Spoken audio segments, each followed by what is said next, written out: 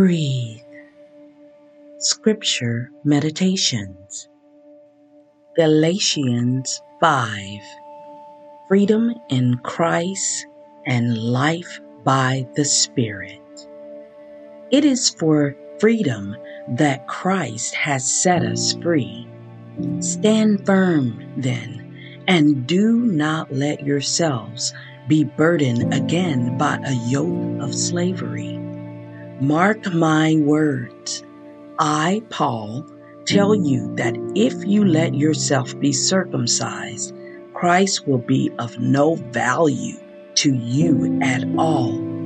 Again, I declare to every man who lets himself be circumcised that he is obligated to obey the whole law. You who are trying to be justified by the law have been alienated from Christ.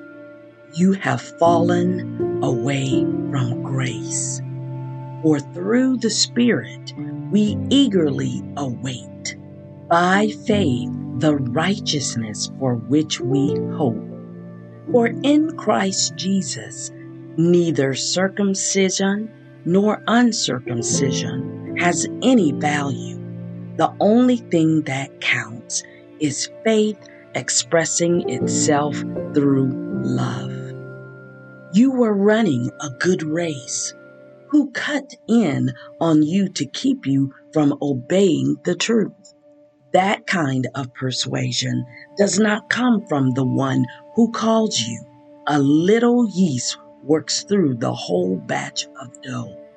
I am confident in the Lord that you will take no other view. The one who is throwing you into confusion, whoever that may be, will have to pay the penalty. Brothers and sisters, if I am still preaching circumcision, why am I still being persecuted? In that case, the offense of the cross has been abolished. As for those agitators, I wish they would go the whole way and emasculate themselves. Life by the Spirit. You, my brothers and sisters, were called to be free. But do not use your freedom to indulge the flesh. Rather, serve one another humbly in love. For the entire law is fulfilled in keeping this one command: love your neighbor as yourself. If you bite and devour each other, watch out, or you will be destroyed by each other. So I say, walk by the Spirit, and you will not gratify the desires of the flesh.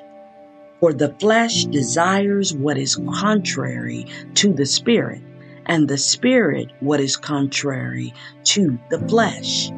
They are in conflict with each other, so that you are not to do whatever you want.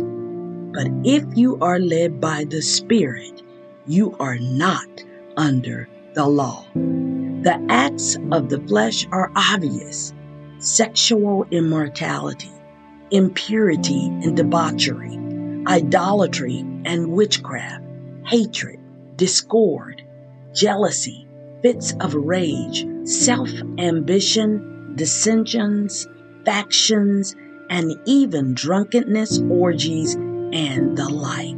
I warn you, as I did before, that those who live like this will not inherit the kingdom of God.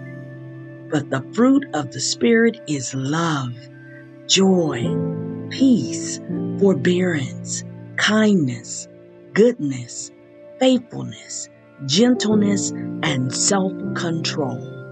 Against such things there is no law. Those who belong to Christ Jesus have crucified the flesh with its passions and desires. Since we live by the Spirit, let us keep in step with the Spirit. Let us not become conceited, provoking and envying one another.